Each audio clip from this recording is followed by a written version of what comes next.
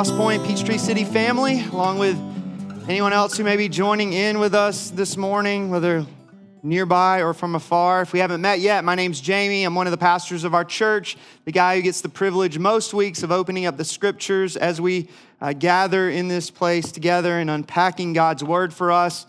Something that we haven't been able to do now in over a month in the midst of this COVID-19 reality.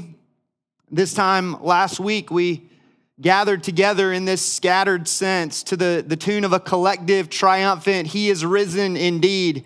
Arguably a once-in-a-century moment, I think it would be safe to say, as we strangely and uniquely celebrated Easter Sunday, the miracle of the empty tomb, our God having triumphed over the darkest of dragons in this real-life fairy tale, the grave unable to hold Him, the devil unable to stop Him, our living Redeemer, our risen King.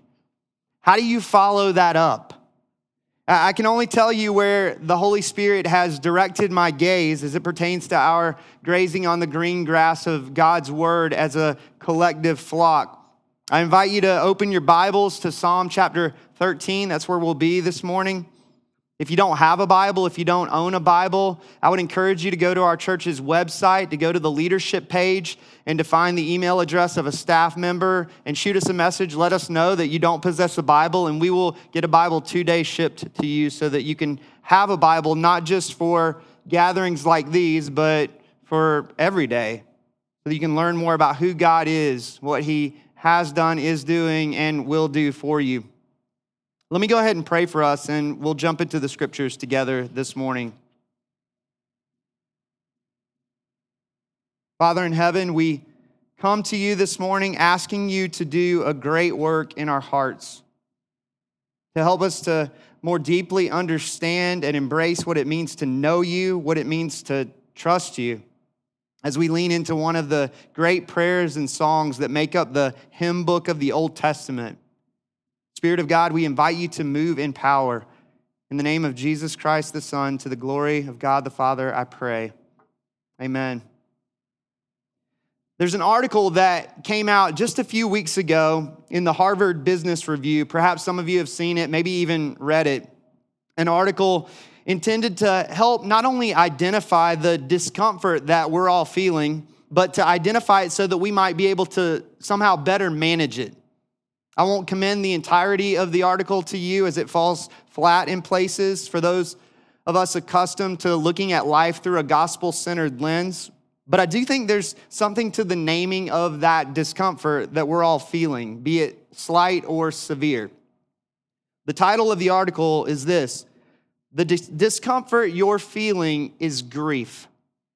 Most every one of us is experiencing some level of grief, whether seemingly insignificant or visibly overwhelming, maybe an up and down sort of both and. Most every one of us is experiencing some level of grief because most every one of us is experiencing some sort of loss by way of a virus that by its very nature destroys things. There's physical loss. We understand that probably most readily as people contract the sickness of this virus, for some even leading to death. There's financial loss as employees are furloughed. Some are receiving pay cuts.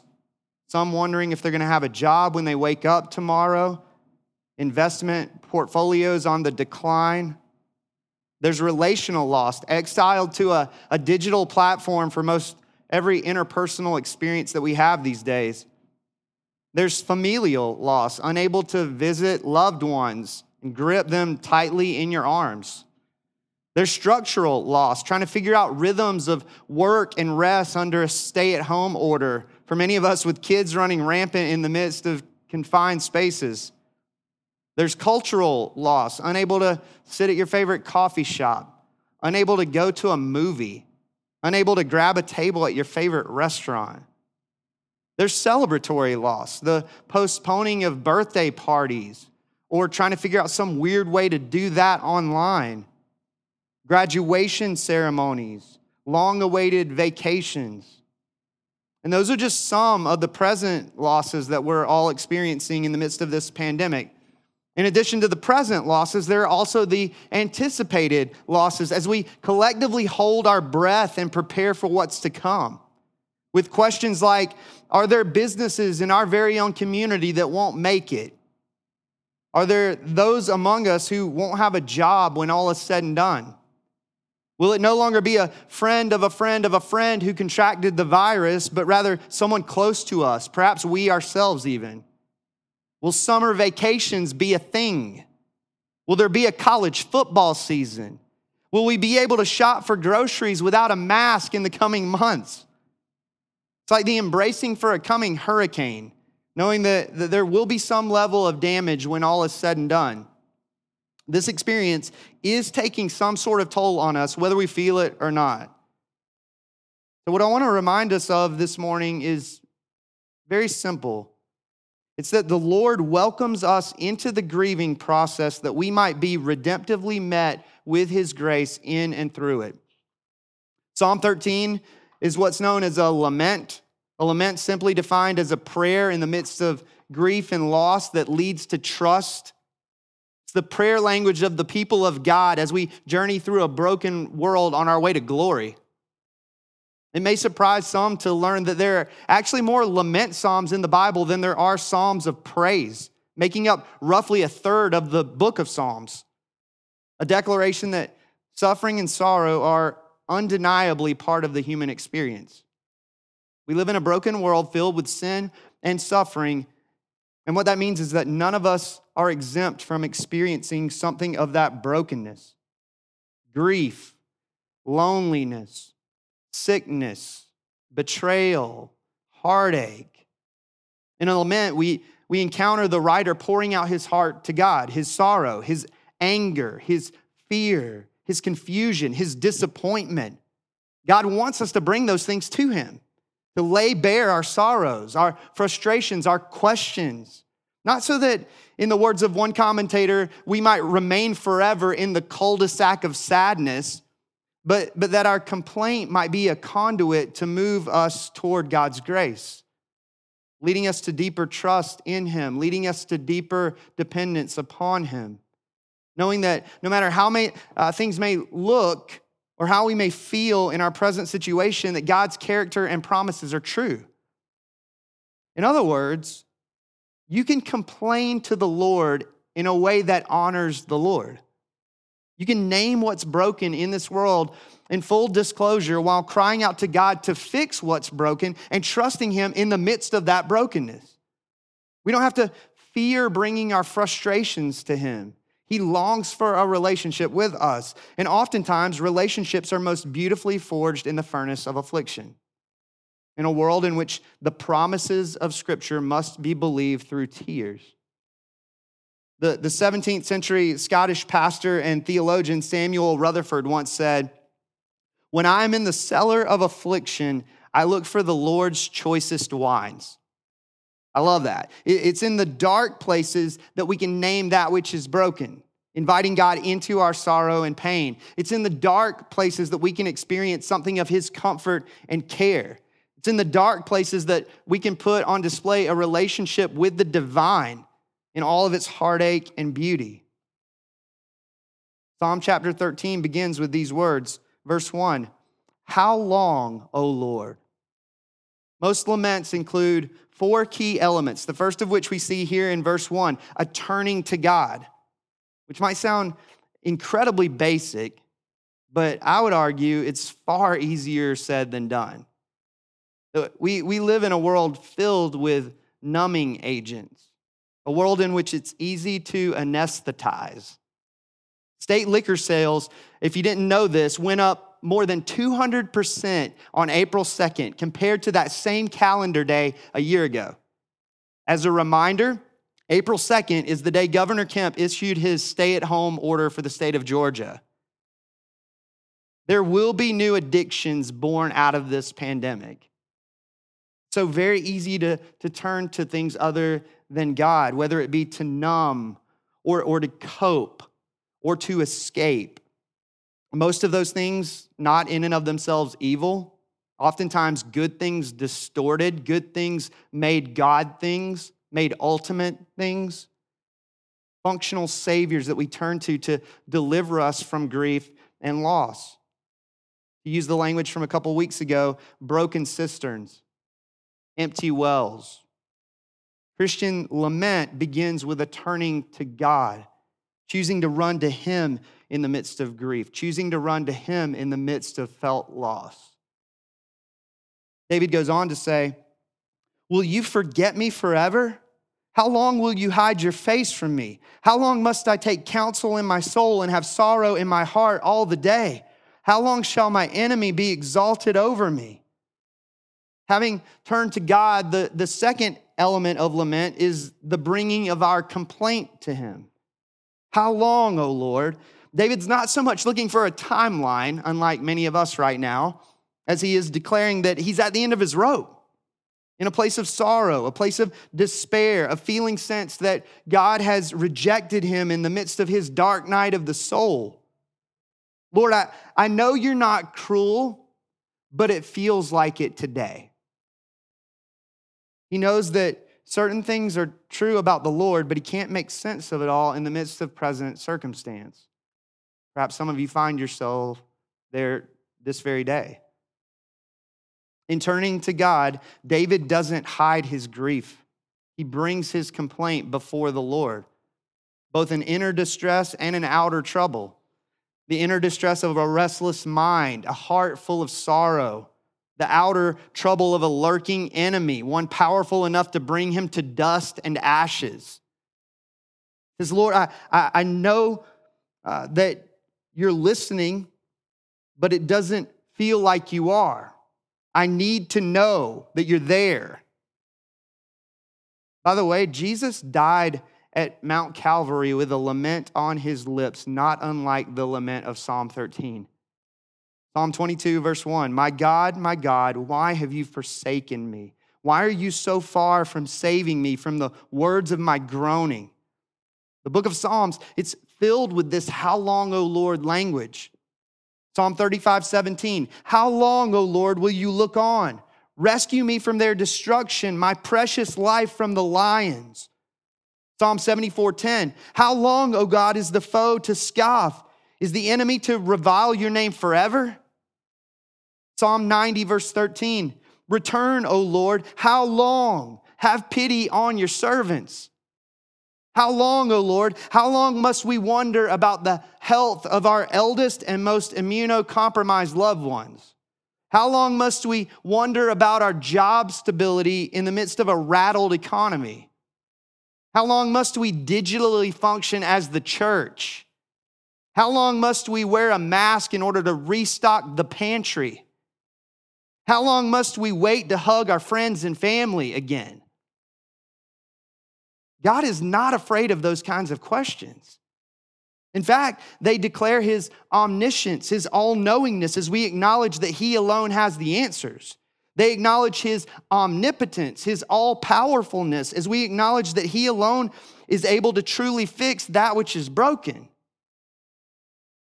To be sure, it's not an open invitation to approach the Lord in sinful, self-righteous arrogance, but rather to humbly lay bare our sorrows, frustrations, and questions. That rather than allow the difficulties of life to lead to despair, David lays out his complaint in an effort to reorient his heart. He goes on to say in verse 3, consider and answer me, O Lord my God. Light up my eyes, lest I sleep the sleep of death. Lest my enemy say, I have prevailed over him. Lest my foes rejoice because I am shaken. Having turned to the Lord, having brought his complaint before him, David now cries out to God for help. The third element of Christian lament, pleading with God to do something. If bringing our complaint before the Lord is the naming of that which is broken, the cry for help is a pleading with God to fix that which is broken. David pleads with God for help, which is in and of itself an act of faith, believing that God is the answer in a sea of troubles. He invites us to come to him, to confidently draw near to the throne of grace, Hebrews chapter 4, that we might receive mercy and find grace to help in time of need. From a God just as a reminder, who knows what tears taste like. One of my favorite quotes from Charles Spurgeon. He says this: "The sympathy of Jesus is the next most precious thing to his sacrifice." That the man of sorrows, acquainted with grief, Isaiah 53, he reminds us that we're not alone and that God is not cruel. He invites us to cry out for help. "Consider and answer me, O Lord my God. Fix that which is broken. Heal the sick. Save the lost. Crush the virus like you crushed the serpent's head. Restore your people into fellowship with each other." And ultimately, to use David's language, light up our eyes. Light up our eyes with the beauty of your countenance. See that kind of language elsewhere in the Psalm. Psalm 89, verse 15. "Blessed are the people who know the festal shout, who walk, O Lord, in the light of your face." Psalm 36, 9. "For with you is the fountain of life. In your light do we see light." Help us to see and savor you, God. That's what we need most. To taste and see that you are good, our unfading treasure in the midst of grief and loss. David closes Psalm 13 with these words. He says, "But I've trusted you," verse 5, "I've trusted in your steadfast love. My heart shall rejoice in your salvation. I will sing to the Lord because he has dealt bountifully with me." The word "but" is the pivotal word in any lament, declaring the fourth essential element of Christian lament: trust. The grief is real, but the loss is felt, but it's a declaration of confidence in the steadfast love of God, despite what our circumstances may cause us to believe. Lament declares in the midst of the darkness that somehow, some way, God will faithfully work this too for good and for glory. No matter how bleak things may seem, no matter how hard things may be. The most full encompassing worship declares things truly are broken and Jesus truly will fix it. The declaration of trust on Good Friday and Holy Saturday that God will bring about Easter Sunday. Out of his cry for help, David moves into the assurance that God will answer, and not on the basis of his speculative thoughts about God, but rather on the basis of divine revelation. The words of verse 5 hearken back to Exodus chapter 34, verse 6. The Lord, a God merciful and gracious, slow to anger, and abounding in steadfast love and faithfulness." How does David know that God's love is steadfast? How does he know that his God is a God of salvation? The answer is that the Bible tells him so. David chooses to trust God on the basis of who God has revealed himself to be. He chooses to trust that God is who he says he is. He chooses to trust that God does what he says he will do.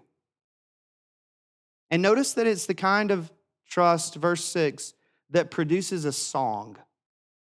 Even before David sees any sort of resolution to the situation in which he finds himself. God hasn't left us without the proper weaponry for a life lived in the trenches of a pandemic-stricken world.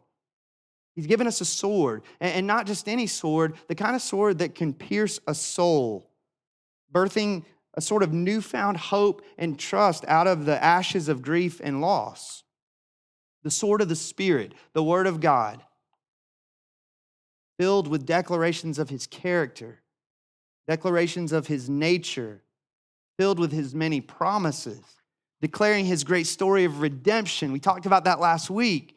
Remember the story that you're a part of, church. Soak in the beauty and wonder of the gospel. To use David's language, God has dealt bountifully with you.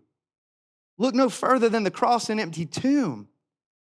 Verses 1 through 4 of Psalm 13, you could say, became Jesus' words as the Father turned his face away, so that verses 5 and 6 might become our words as recipients of God's grace in Jesus Christ. God's covenant commitment to us sealed in blood. No matter what we may experience in this life, we Christians all know something of the mercy and steadfast love of God, and his name is Jesus.